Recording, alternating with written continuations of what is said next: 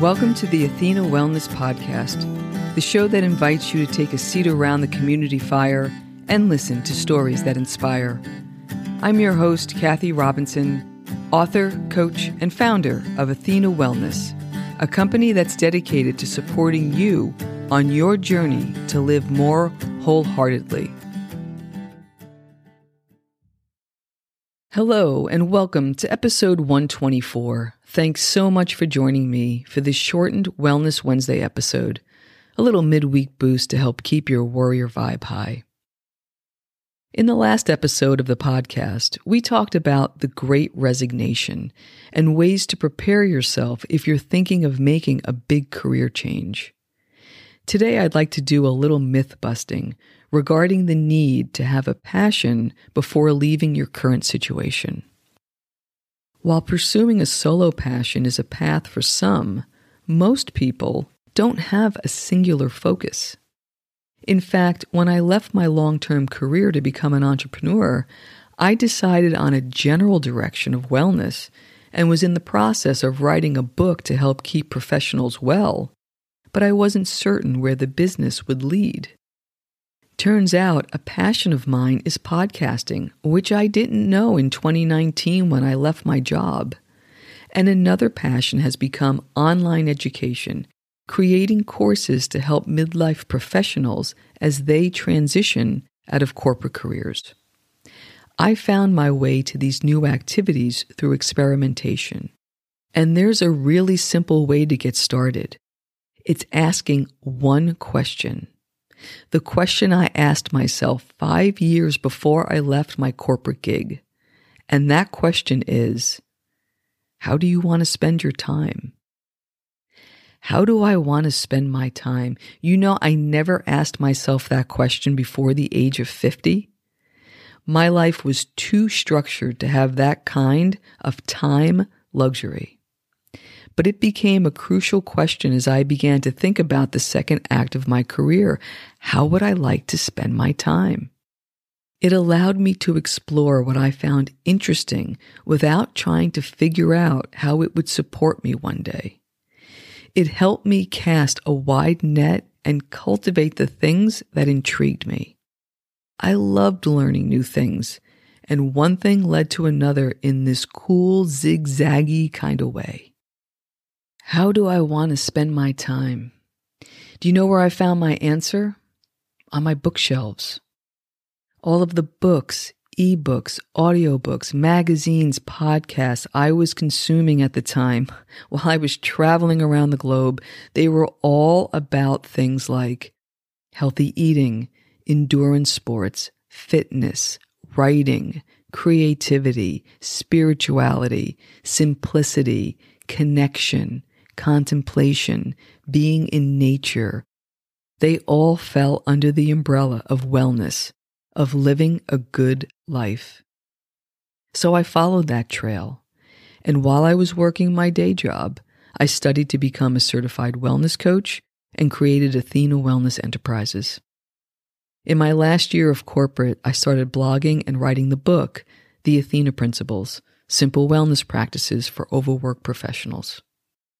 And in a few short years, my business portfolio has expanded and includes not only the blog and the book and the coaching services, but also a podcast, speaking engagements, affiliate marketing, and online classes, revenue stream expansion beyond what I could have planned before I left.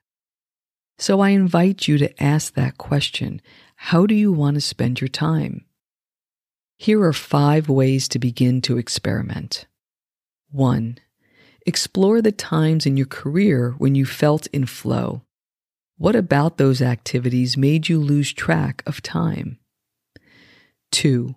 Identify your key turning points, both professional and personal.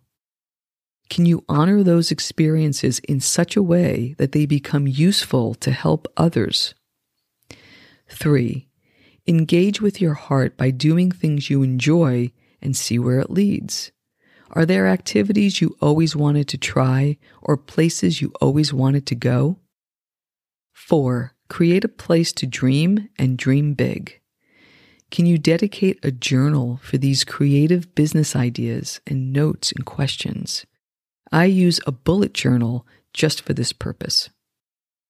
And 5, remember that true financial freedom and independence comes from creating a portfolio of multiple income streams with the ability to scale and turn them into passive, recurring revenue. Here's an example of how this process worked for me early on. Before I ever started my business, in my spare time when I worked in corporate, I was exploring the question how I want to spend my time. And I started exploring new workouts, which led me to a fitness boot camp, that led to trail running, that led to endurance sports of cycling and ultramarathoning, that led me to take a culinary course in plant-based sports nutrition to be able to support that activity. And that's what led me to a Google search on wellness coaching. Throughout the whole journey, the question I kept asking was, how do I want to spend my time? And then when I was doing those activities, how did that activity make me feel? And there were a lot of professions that I eliminated.